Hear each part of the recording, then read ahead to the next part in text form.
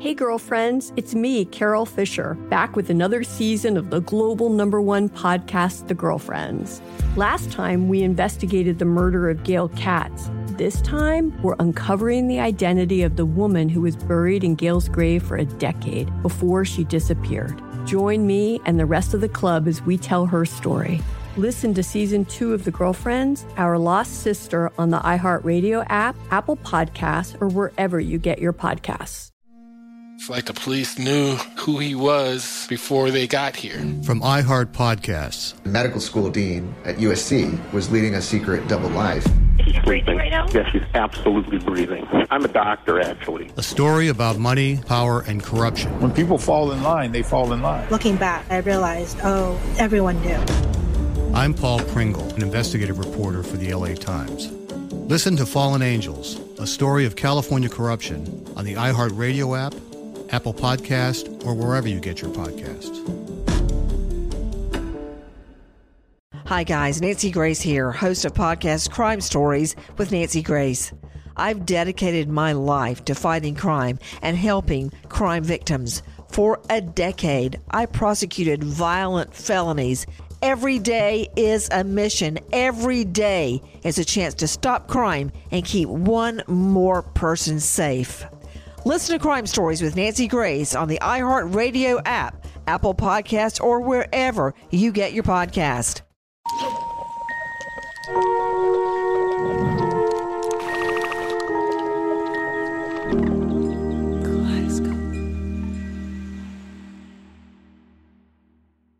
Previously on Silenced. Joseph said that he was to be paid $5,000 to watch the driving school for Fritz Dorr when he leaves work. They can kill us, any one of us, at any time. Couldn't believe it. I couldn't. He was at the center almost every day. So full of life. I could not believe that he died. Words started to circulate that it was more than just I hate to be so blunt, but typical homicide. It was, politically motivated. And we got to put a stop to it, because who knows who's next. From Kaleidoscope and iHeart Podcasts, this is Silenced. I'm Oz Voloshin. And I'm Ana Arana. This is episode 3, Cocaine Kernels.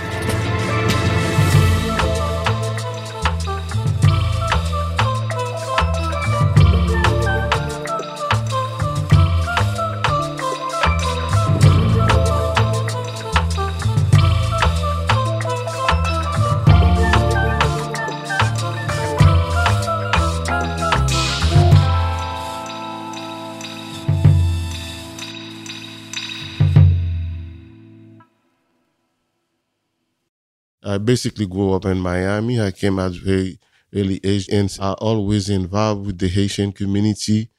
In the early 1980s, Abel Zafir was living in Little Haiti in a small duplex with a few quiet neighbors. He was one of the first in a wave of Haitian refugees that began to arrive in Miami by boat in the decade before. And he was a key member of VAO, the pro-democracy organization. He worked side by side with Fritz Dorr. Not only with friends, we comrades, we work together, joke, march together. Everywhere we're together. Abel's day job was for the city of Miami. He spent most days at a local immigration detention center where Haitian refugees were often held after they arrived by boat. Abel translated for recent arrivals there. He'd get on the radio with Marlène Bastien and read the names in the hopes that a listener would recognize them. One afternoon, a neighbor knocked on his door. Abel knew the man from VAO. He was also a member. He said, I have a problem. He said, my wife sent both of my children to Miami, and I don't know where they are. This neighbor had heard that 2 boats of Haitian refugees had recently left the Bahamas for Miami. One was intercepted by the Coast Guard, and passengers had jumped overboard to try to escape. And there were a couple of people died like that. The neighbor was terrified that his children were among the dead. So Abel drove down to Chrome Detention Center, hoping to find them. There were a lot of people there. And then I was watching and I see a happy young girl. We play with another young woman and they were laughing. She's one of those kids come from Bahamas. And I asked her, what is your name? And she said, Mimos. I said, where is your boy? They said, he's over there. And that's the way I met them. And I took the information, and when I get home, I said, I find your daughter and son. Abel filed all the paperwork for his neighbor, and the family was reunited. I used to see the kid all the time. I live in the back, and they live in the front. He heard over the years that the young girl was settling well into Miami. And he'd ask about her younger brother. He remembered the boy in part because he had an unusual name. He got a funny name, Hitler. Hitler. His father later said that he didn't know the meaning of the name when he gave it to his son. Abel heard that the boy had fallen in with the wrong crowd. It was a problem that a lot of Haitian American parents were worried about because there was a flood of cocaine moving through Little Haiti. The one thing the Haitians had, they controlled the dopes for a period of time because it was coming out of Haiti. Senior Officer Irvins Ford, who's Haitian American himself, told us the drug trade became a source of power for refugee kids. So the Vonda gang, who ran a good percentage, the Booby Boys who ran the north side of the city, they all had to be respectful towards the Haitians because that's where the dope were coming from. Cocaine isn't cultivated or processed in Haiti, but under the Duvalier dictatorship, Haiti became an important stopover for the drug trade. The dictatorship collapsed in 1986 when Baby Doc was forced into exile. The military stepped into the power vacuum. The generals and the colonels, they made their money off of narcotics, of their contacts with Colombia. The amount of cocaine being trafficked through Haiti exploded, and the military officers who were now running the island figured out how to turn power into profit. I recall that traveling to Haiti, there was this little small town in the northwest part of Haiti. You walk around, it was Colombians everywhere. It was a pit stop. And then you started having these boats, these raggedy little boats that started being used for shipment. And it affected the South Florida area because this was the next stop. The military figured out that they could disguise shipments of cocaine in and amongst the refugee boats. With all that money to be made, military officers were competing for control. And for the next couple of years, there were literally hostile takeovers by the military every other month. That violence in Haiti rippled back across the water into the streets of Little Haiti because the military officers who lost out often ended up in Miami.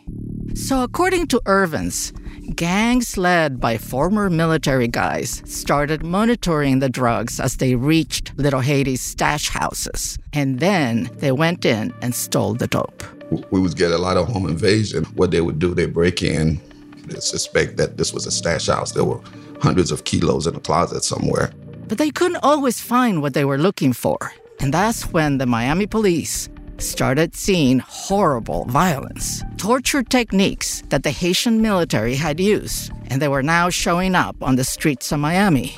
Irvins remembers one technique. If you didn't tell them where the dope was, they would find the youngest person in the house. They'd be 4 or 5 years old. They would find a child, tie up the child, plug the iron, and start burning them with the iron for their family to tell them where the dope was. Haitian kids who were struggling to find their place became the soldiers in the war among rival traffickers. And these Haitian kids were easily recruited because the majority of the Haitians coming in was holding on to 2-3 jobs just to send money back home. So these kids were raising themselves. So it's not an excuse or a justification, but they were easily recruited by these guys. We'll look out for you. We'll care for you. We'll make sure you're good. Everybody looking for that hierarchy of needs. I want to linger on this for a moment, because I know from my reporting that gangs can be very effective at separating kids from their parents. These young people find themselves in a new country, often without a lot of guidance. Irvins Ford himself came to the U.S. as a child and remembers what it was like. I was chastised for being Haitian. I was not accepted. The kids attacked us. African-American kids, they were told, these Haitians are here to take your jobs. They were very adamantly opposed to us being there. As the AIDS crisis raged, Haitians were singled out as a public health risk. I recall being a young child going to Winn-Dixie on 54th and 2nd Avenue. My parents, being Haitian, they sprayed them at the door. I watched this as an 11-year-old. My parents were literally sprayed before they were allowed in the store. So, Anna, we've been looking at these crimes through the lens of a straight battle between the radio broadcasters and the military. But now Irvin's introduced this new consideration, the drug trade, which was evidently drawing Haitian immigrant kids into the world of organized crime. I think it's important to talk about what so many Haitian kids were experiencing, because many of the VAO broadcasters had children themselves, and gang recruitment became part of their campaign. Say more about that. Well, gangs were recruiting the young Haitians to help move drugs, and then sending some of the proceeds back to Haiti to fund the military regime there.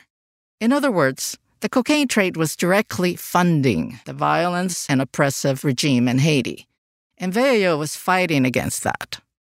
This phenomenon was not obvious to anyone outside of the Haitian community. But Fritz and some of the other VAO broadcasters got it, and they spoke about it. And so thinking back to Glossy Bruce Joseph, the guy who confessed to being involved with Fritz's murder, supposedly over 9 kilos of cocaine that Fritz had stolen. I mean, that story just feels so weird now. Right. Remember, Glossy first said he was a paid lookout when Fritz was shot. And then he recounted his confession. He was locked up for his involvement. But ultimately, years later, Glossy was clear of the crime. We don't know why Glossy Bruce gave this false confession, but what we do know is what you've been saying since day one, which is the police were under pressure, enormous pressure, to solve these crimes and find a motive that didn't relate to politics in Haiti. So it seems like Glossy Bruce became a very convenient scapegoat. Until a year later, the police received a tip from another young Haitian American, 16-year-old Ashley Sevier, who was in jail on charges of manslaughter and armed robbery of a drug stash house that led to a man getting killed. Ashley told police that he wanted to do the right thing, and he also knew that talking could get his charges on that crime reduced. So he started trading information. He confessed to stealing the car used in Fritz Dorr's murder. And he started giving up names, the names of other young Haitians involved in gangs and drugs, and said they were also involved in killing both Fritz and Jean-Claude. One of them had a funny name, Hitler.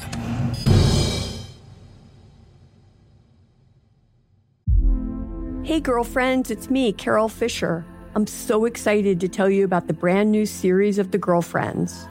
In season 1, we told you about the murder of Gail Katz at the hands of my ex-boyfriend Bob. At one point, a woman's torso washed up on Staten Island and was misidentified as Gail. She spent 9 years in Gail's grave, and then she just disappeared. It's almost like it's become this moral obligation to find her. And that's what we're going to do. Find this missing girlfriend and tell her story. With the help of some of your favorite girlfriends from season 1, like my producer, Anna. Oh my God. My friend, Dr. Mindy Shapiro. Hi, it's Dr. Shapiro, and I'd like to speak with the Deputy Medical Examiner. And of course, Gail's sister, Elaine Katz. Having no closure, it kills you. Join us as we try to solve a 35-year-old cold case. It's not going to be easy, but it's going to be one hell of a ride. What? I can't believe this. Listen to season 2 of The Girlfriends, Our Lost Sister on the iHeartRadio app, Apple Podcasts, or wherever you get your podcasts. I'm Scott Weinberger, journalist and former deputy sheriff. In my new podcast series, Cold Blooded, The Apollo Gym Murders, I'm embedded in the cold case investigation into the death of firefighter Billy Halpern. It's just a shame, that they took him from us. Experience this investigation in a truly unique way, knocking on doors, uncovering new evidence, including the DNA of a potential killer. My name is Danny Smith. I'm a detective with Miramar Police Department. This is Scott Weinberger. We're actually reopening an old case, and your name came up untangling secrets that may reveal the answers to not only one murder, but almost a dozen. Thought they were going to kill me, so I kept my mouth shut and I didn't say anything. All these years, I didn't say anything. Listen to Cold Blooded, the Apollo Gym Murders on the iHeartRadio app, Apple Podcasts, or wherever you get your podcasts. This is Neil Strauss, host of the Tenderfoot TV True Crime Podcast, To Live and Die in LA. I'm here to tell you about the new podcast I've been undercover investigating for the last year and a half. It's called To Die For. Here's a clip. All these girls were sent out into the world and they were told, try to meet important men, try to attach yourself to important men. The voice you're hearing is a Russian model agent telling me about spies sent out to seduce men with political power. The war in Ukraine is also being fought by all these girls that are all over important cities. For the first time, a military-trained seduction spy reveals how the Russian government turned sex and love into a deadly weapon. If you want to kill your target, it's easy. You just seduce him, take him somewhere, start having sex, and then he's very vulnerable, so you can kill him easily. To Die For is available now. Listen for free on the iHeartRadio app, Apple Podcasts, or wherever you get your podcasts.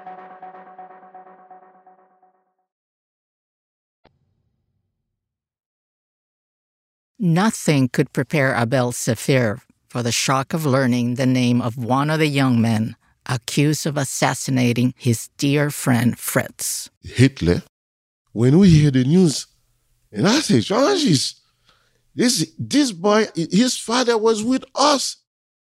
We didn't anticipate somebody that close to us will kill a one of us. The news devastated the members of the pro-democracy group in Miami, VAO, especially Hitler's father. He had been totally unaware that his own son was involved. Abel told us they had cried together over Fritz's death. This was a shock. That is a big mess. How could you solve? I study with him. We eat together. We work together. The criminal, the father is my neighbor. Come to me crying. My kid is in jail. I'm going to live with it with the rest of my life.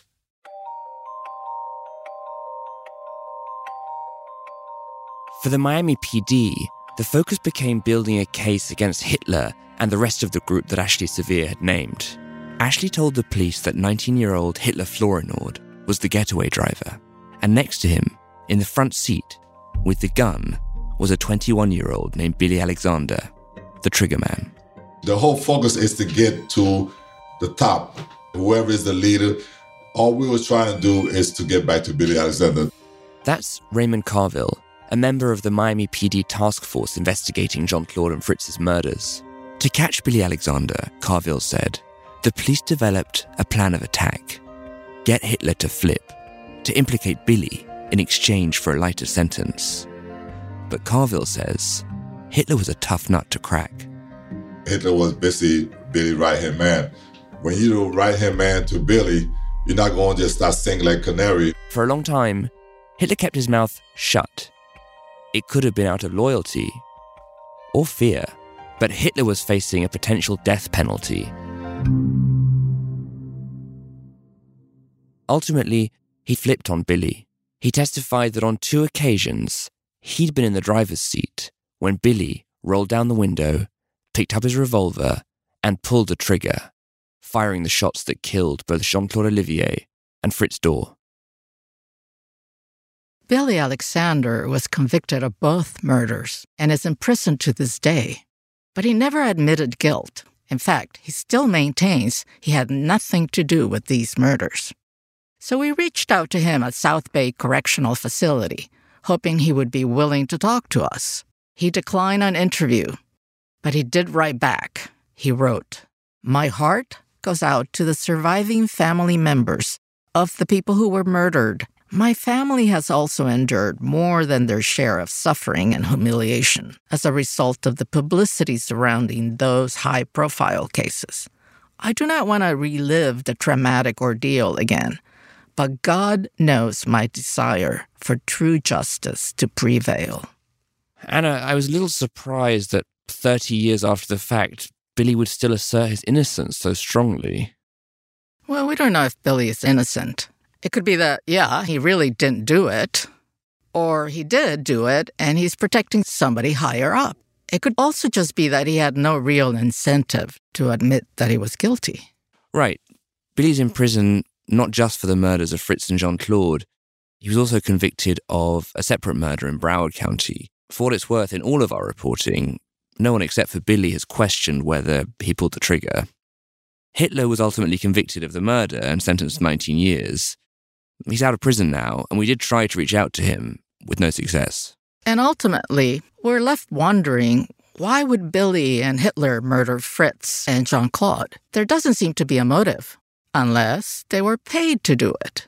We don't think this is something that Billy Alexander and Hitler Flournoy cooked up. Where did this come from? That was David Honig, one of Hitler's lawyers. David says that his client didn't know anything about the masterminds or the motives behind the murder. As strange as it sounds for somebody who was accused of participating in 2 murders, my recollection of Mr. Flournoy was that he was innocent. I don't mean legally innocent. He was an innocent person. David thought Hitler was caught up in something he didn't quite understand. I remember we collected as many names as we possibly could and tried to chase those threads as far as we possibly could. We really didn't have the resources or the ability, but we were looking for any clues we might be able to find that would lead us beyond Alexander. What he heard over and over again was that this was bigger than a small gang. Hitler and Billy were pawns in a much larger game. The best lead David ever got was from something Hitler mentioned about the day after Fritz's murder. Hitler said in a deposition that Billy drove them to a record store. Billy got out of the car, went into the shop, and came back with an envelope of cash. Billy also corroborated this account in court testimony, saying he met with a man named Bernard Adolph, who gave him an envelope of money and told him to give it to Hitler. Billy had been to that store before. It was owned by someone who he'd known since he was a kid, by a guy who was well known in the community. He was a music producer. He was a concert promoter. And what I remember about that is just this remarkable sense of frustration because, and I don't know that he did anything wrong, but there was a feeling that he was just out of reach.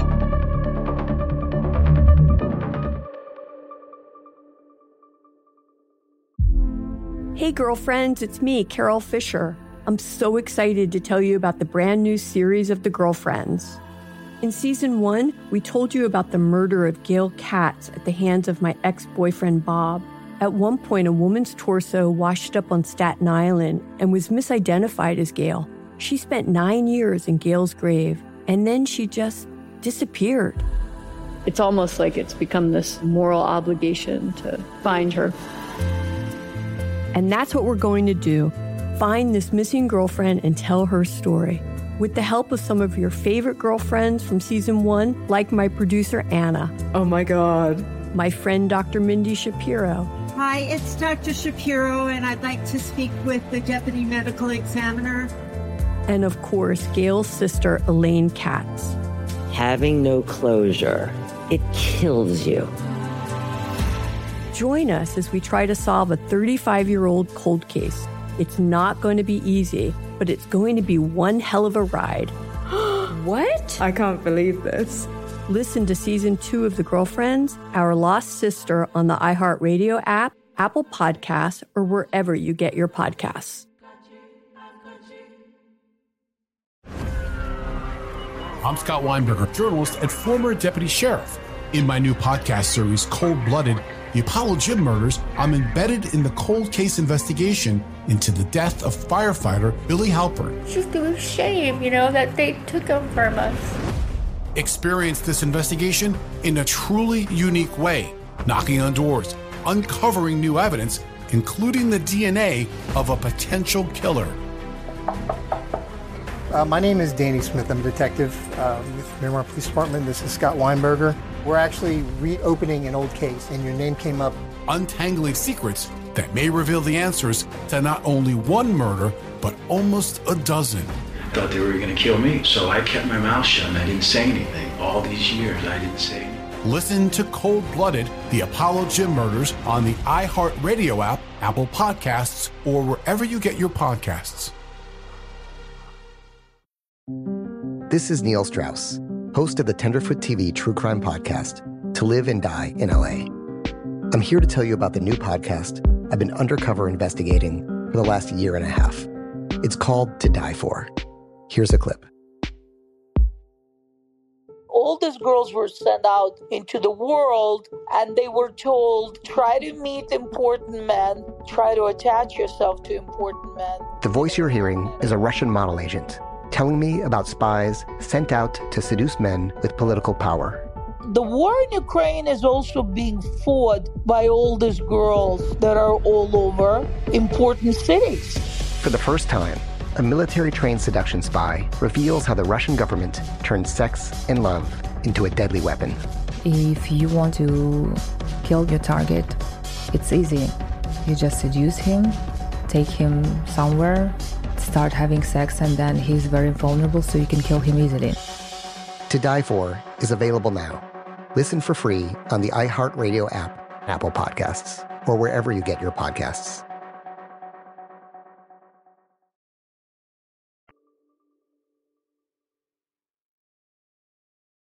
There was one name that kept coming up again and again in our reporting. Louis Termitus. Louis Termitus. Louis Termitus. Louis Termitus. By all accounts, the guy wore many hats. He promoted concerts, he also owned a shipping business, and that record store, Louis Records. It blasted music into the streets, and was a spot where kids like Billy Alexander hung out. Termitus was successful, moneyed, powerful, and well known in the community.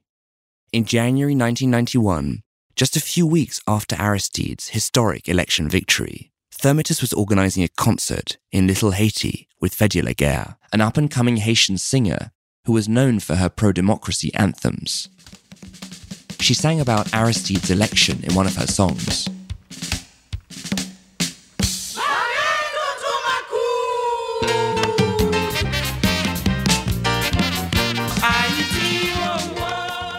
She used to sing gospel songs, and she starts singing songs about the movement. She makes so much heat for that movement. Marcellus, Fritz's best friend, the one who came to Miami with Fritz on the same boat, he said everyone at VAO loved Fedya Laguerre's music.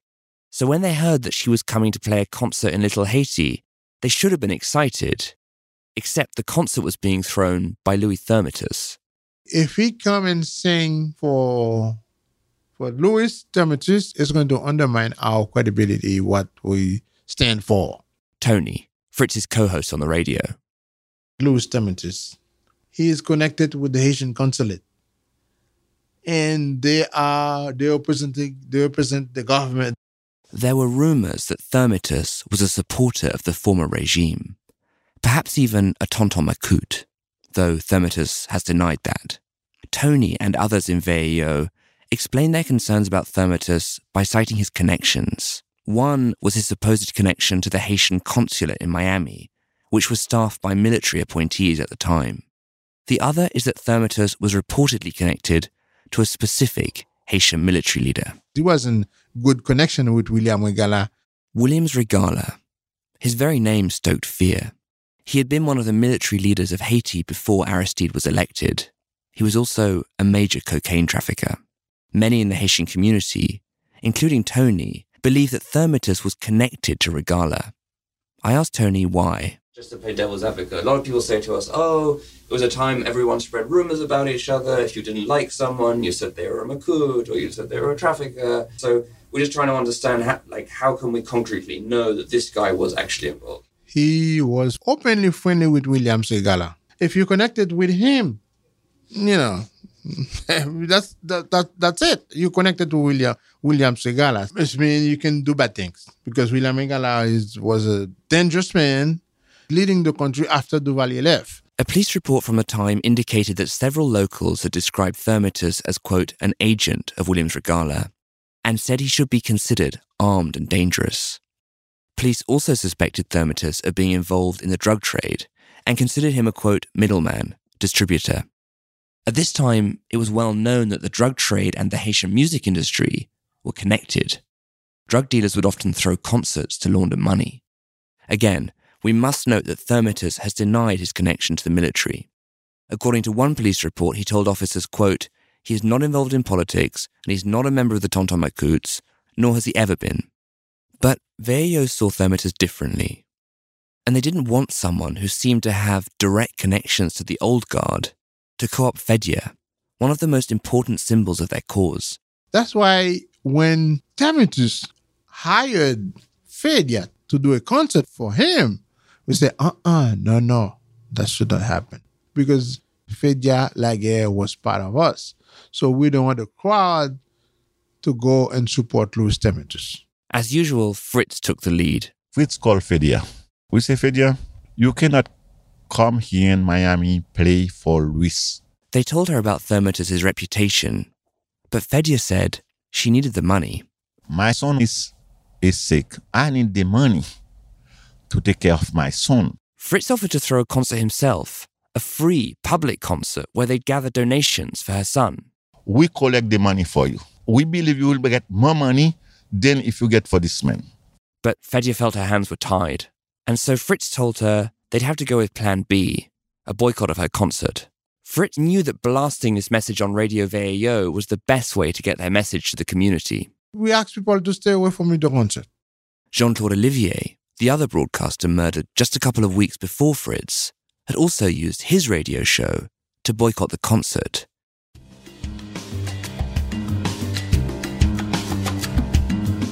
In the days leading up to the concert, Fritz talked non-stop about the boycott. Fritz's brother, Jean Saint-Lot, testified to this during the murder trial. He recounted how the broadcasters levied serious claims about Thermitus, including that he'd been corrupting kids of other Haitian refugees, kids like Hitler and Billy, and turning them into gang members. And so the concert came to define which side controlled Little Haiti. It just like he was losing his grip if his concern turned out with very few people show up. He's going to lose too much. And we trying to get the rug out of his feet.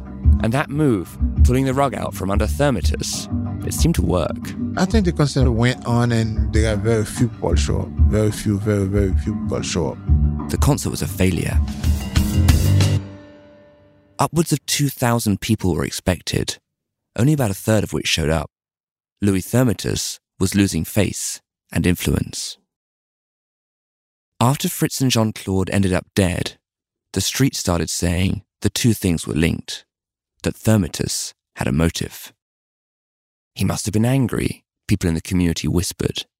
He must have lost a lot of money. Maybe he had Fritz and Jean-Claude killed to get revenge. These rumors got around. They even showed up on the Miami PD's Creole language tip line. Louis Thermitus heard the rumors too, and he decided the best thing to do was to go and talk to the police voluntarily. So less than a month after Fritz's death, he walked into a police station to say that he had nothing to do with either of the murders. They had nothing to do with politics and was not and never had been a Tonton Macoute. Yes, he said, his concert was impacted by these broadcasters' boycott, but he didn't have them killed for it. He also noted that while he had been in Miami the night that Fritz was killed, he hadn't even been in town when Jean-Claude was shot. He'd been in New York. The interview concluded, and Thermitus walked out. To our knowledge, he was never officially questioned by Miami police about this case again, and there's no hard evidence that we know of linking him to the murders. So he remained part of the community, something Tony experienced viscerally as he went about his own business in Little Haiti after Fritz's murder. I went one day to cut my hair, and the barber person tell me, "Go away, don't get in. Go away, don't get in because you are in danger." He says, "Louis Thermitus is here. He's looking for you." But he didn't recognize my face, my voice. I did call the police. I did call the police that day. And the police came in. They took me to my house. And that was it. They didn't do anything to him. Tony still doesn't understand why the case stopped with Billy Alexander. Why didn't the authorities look further? We heard about Billy Alexander got arrested. They say he was the hitman, and that was it. I think we kind of trust the government to justice system to move forward with that case. But in fact, we realize that that's not true. Soon, it would become clear that the military and its supporters weren't just on the rise in Miami. They were getting ready to make major moves in Haiti. It just happened. We started seeing tanks out in the streets. There they are, holding up handmade signs saying, "We will make this another Mogadishu. We will make this another Mogadishu." And boy, all hell broke loose at that point. And before long, another friend of Fritz and Tony is gunned down on the streets of Miami, just hours after a controversial broadcast on his radio show. That's next time on Silenced.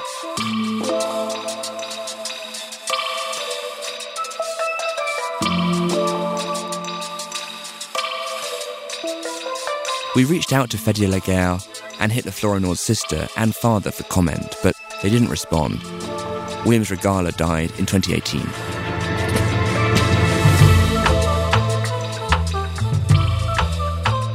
Silenced is a Kaleidoscope Content original, produced by Margaret Katcher, Jen Kinney, and Padmini Ragunoth. Research assistance from Sibylla Phipps, Jeremy Bigwood, and Kira Sinnis. Edited by Lacey Roberts. Executive produced by Kate Osborne. Reported and hosted by Anna Arana and me, Oz Voloshin. Fact-checking by Nicole Pasulka. Music by Oliver Rodigan, a.k.a. Cadenza. Mix and sound design by Kyle Murdoch. Thanks to Mangesh Hatikara, Kostas Linas, and Vahini Shori. Our executive producers at iHeart are Katrina Norvell and Nikki Itor. If you like what you hear, please rate, review, share, and subscribe to our channel. Thank you.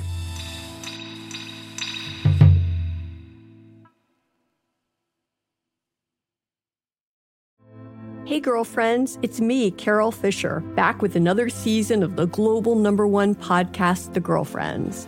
Last time, we investigated the murder of Gail Katz. This time, we're uncovering the identity of the woman who was buried in Gail's grave for a decade before she disappeared. Join me and the rest of the club as we tell her story. Listen to Season 2 of The Girlfriends, Our Lost Sister on the iHeartRadio app, Apple Podcasts, or wherever you get your podcasts. It's like the police knew who he was before they got here. From iHeart Podcasts. The medical school dean at USC was leading a secret double life. Is he breathing right now? Yes, he's absolutely breathing. I'm a doctor, actually. A story about money, power, and corruption. When people fall in line, they fall in line. Looking back, I realized, everyone knew. I'm Paul Pringle, an investigative reporter for the LA Times. Listen to Fallen Angels, a story of California corruption on the iHeartRadio app, Apple Podcast, or wherever you get your podcasts. Hi guys, Nancy Grace here, host of podcast Crime Stories with Nancy Grace. I've dedicated my life to fighting crime and helping crime victims. For a decade, I prosecuted violent felonies. Every day is a mission. Every day is a chance to stop crime and keep one more person safe. Listen to Crime Stories with Nancy Grace on the iHeartRadio app, Apple Podcasts, or wherever you get your podcast.